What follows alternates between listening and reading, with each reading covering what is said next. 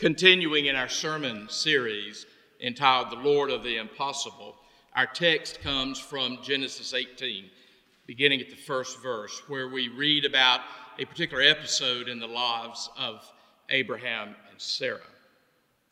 The Lord appeared again to Abraham while he was camped near the oak grove belonging to Mamre. One day, about noon, as Abraham was sitting at the entrance to his tent, he suddenly noticed three men standing nearby. He got up and he ran to meet them, welcoming them by bowing low to the ground.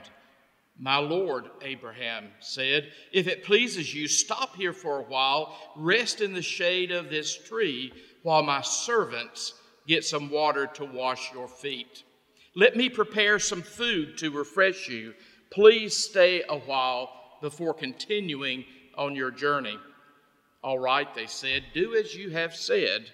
So Abraham ran back to the tent and said to Sarah, "Quick, get 3 measures of your best flour and bake some bread." Then Abraham ran out to the herd and chose a fat calf and told a servant to hurry and butcher it. When the food was ready, he took some cheese curds and milk and the roasted meat, and he served it to the men. As they ate, Abraham waited on them there beneath the trees. "Where is Sarah, your wife?" they asked. "In the tent," Abraham replied. Then one of them said, "About this time next year I will return, and your wife Sarah will have a son." Now Sarah was listening to this conversation from the tent nearby. And since Abraham and Sarah were both very old, and Sarah was long past the age of having children, she laughed quietly to herself. "How could a worn-out woman like me have a baby?" she thought. "And when my master, my husband, is also so old." Then the Lord said to Abraham, "Why did Sarah laugh? Why did she say, 'Can an old woman like me have a baby?' Is anything too hard for the Lord? About a year from now, just as I told you, I will return and Sarah will have a son." Sarah was afraid, so she denied that she had laughed. But he said, "That is not true. You did laugh." This is the word of God. Thanks be to God. We never know what any given day will bring into our lives. I'm sure that it had been any day like all other days here in the life of Abraham and Sarah, when about noon, during the heat of the day, they noticed 3 strangers, 3 men near the door of their tent. Abraham, being Abraham, rushed out to meet them, bowed low to welcome them, invited them into his home, and said that he would wash their feet and feed them a meal, and they allowed him to do that. And they prepared the meal, Abraham and Sarah, and as these 3 were eating, Abraham continued to serve. Sarah continued to serve these 3. We don't know exactly who these 3 are, but if you look at the text, it appears in the beginning of the text they're just referred to as 3 men. But as the text goes along, you begin to realize that at least one of these 3 is the Lord. So most of us assume what we're looking at here is a visitation by the Lord and perhaps 2 angels. After they received the lavish meal from Abraham and Sarah, one of them asked where Sarah is. And Abraham says she's still in the tent. So at that point, the Lord begins speaking to Abraham, and Abraham is told that within about a year, they will have a child. They will have a son. Sarah could hear what the people were talking about there in the tent. So at that point, she laughed quietly to herself. When she laughed, the Lord heard her laugh. And then when it became apparent the Lord heard her laugh, she denied that she laughed, but she knew that she laughed when she heard this visitor say that within a year she would bear a child. She knew that she was way, way past childbearing age, she and Abraham both. So she laughed. She would never forget that she laughed on this day, for she would bear a son. His name would be Yitzhak or Isaac. And in the Hebrew, Isaac means he laughs. So Sarah would never forget that she laughed on this day when she learned about the coming of Isaac. But when Isaac was named, he laughs. I think the he there refers to God. You see here in this text, Sarah laughed, but God had the last laugh. It's a remarkable story. Here in the text, Abraham and Sarah are great examples of grace, generosity, and hospitality. They are so gracious. These three strangers interrupt their day, but they graciously receive them in and receive the interruption.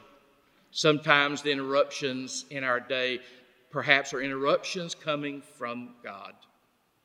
Abraham and Sarah are an example of great generosity. They're so generous. They provide not just a meal for these guests, but they provide a lavish meal for their guests. In the ancient world, the serving of fresh meat, as you see here in this meal, would have been an extreme rarity, unusual occasion. So this lavish meal was prepared for these three guests by Abraham and Sarah. And Abraham and Sarah could afford to do that because the Hebrew Bible tells us they were people of great wealth. When I read the story of Abraham, I'm reminded of what John Wesley said in a sermon entitled On the Use of Money. In that sermon, he gave advice to the people called Methodists. He told the people called Methodists to gain all the money you can, save all the money you can, as long as you give all the money that you can. I have been blessed throughout the course of my ministry to meet very, very generous people. I'm grateful for the generous people who make possible these weekly broadcasts. So here's Abraham and Sarah, great examples of grace, great examples of generosity, and great examples of hospitality. I think perhaps in our culture we take hospitality far too lightly. Hospitality very much is a core value in the Jewish and the Christian faith. And the Middle East, even this day, is still famous for their grand hospitality to strangers. My wife and I have had several opportunities to share meals with Palestinian families in their homes there on the West Bank. And they would receive us, even though we were strangers to them, as special guests. And by the time we would leave the evening, we felt as if we were family. Hospitality is a core value for both Jews and Christians. I'm rather unique as a Protestant pastor that a great deal of my training and background has come to me from some Roman Catholic monks. And the Roman Catholic monks in the Order of St. Benedict have taught me so much. And if you read the Rule of St. Benedict, which is the document that governs their life together, it's a 1,500-year-old document full of Scripture, you encounter a passage that says that we ought to receive everyone as we would receive Christ. Can you imagine how the world would be different if just we Christian people would do that? If we would receive everyone presented to us as we would receive Christ. There in the monastery, every time the monks come together for prayer or for Eucharist, at the end of the service, they leave in pairs, 2 by 2. And as they prepare to leave, they go in pairs and they reverence the altar. That's reverencing the presence of God. But then they turn toward each other, they're in pairs, and they reverence each other. But what they're doing at that point theologically is they're reverencing the Christ in each other. They remind themselves of that every time they gather for prayer and worship. if we would learn to receive everyone as we would receive Christ, if we would learn to seek out the Christ in each other and serve the Christ in each other, wouldn't the world be a very different place? Also, here in the text, we see that Abraham and Sarah are great examples of what God can do through human beings. Even though Sarah and Abraham were well advanced in age, God had given them a very special promise. They were part of a very special plan from God. At the beginning of the story of Abraham and Sarah in Genesis chapter 12, we read these words where God makes this promise to Abraham: "Go from your country and your kindred and your father's house to the land that I will show you.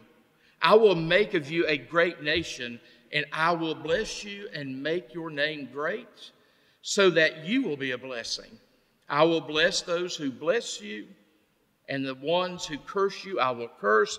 And in you, Abraham, all the families of the earth shall be blessed." Through Abraham and Sarah, all the families of the earth would be blessed. It's through Abraham, the Gentile, that the Jewish people would come. And it's through the Jewish people that Messiah Jesus would come. And through Messiah Jesus, all the families of the earth shall be blessed.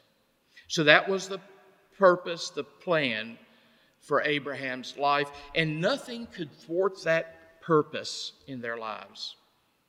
So they waited for that special child, and I think they waited and they waited and they waited, and they got older and they got older and older. I understand why Sarah laughed when in her well-advanced age she heard the promise that she would have a son within the year.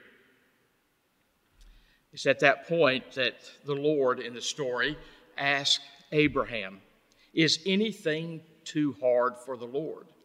Well, of course, that is a rhetorical question. We know the answer to that question. It is a resounding no. God can do remarkable things through human beings who are willing to be used by God. Last Sunday, I saw God do something remarkable through many human beings here in the city of High Point. Over 1,000 of us gathered on a very warm Sunday afternoon, and we marched. We marched to just declare that as a people, as a nation, we had to bring an end to racism.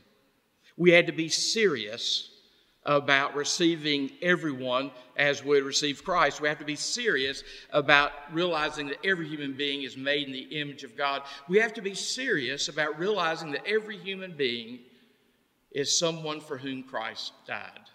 So we marched, over 1,000 of us, and we were joined by our chief of police. We were joined by many police officers of the High Point Police Department. We were joined by our mayor, and we were a very diverse group of people, and we marched to say that not being racist is not enough.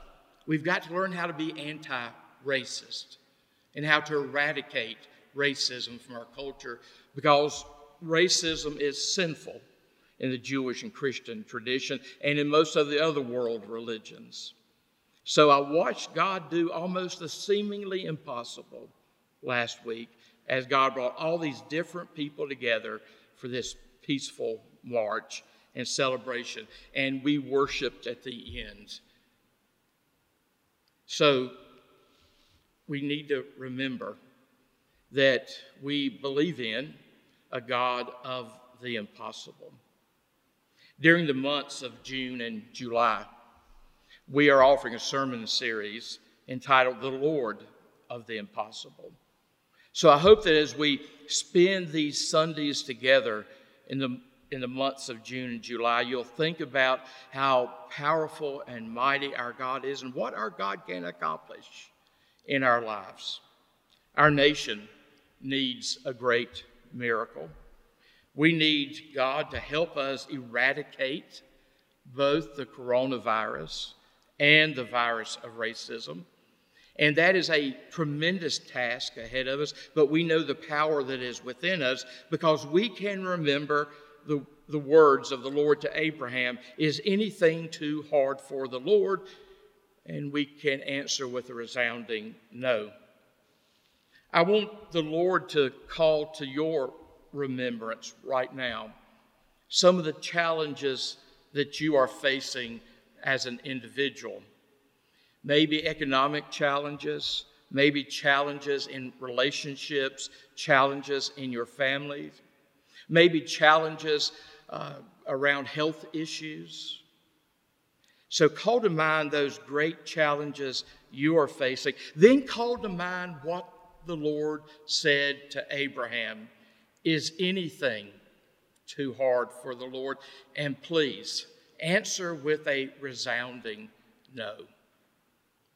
When I read this text in Genesis 18, I think about another text in the New Testament, Luke chapter 1. I remember that it was the angel Gabriel who came to a young peasant girl there in Nazareth and announced to that young peasant girl that she would give birth to a child from God.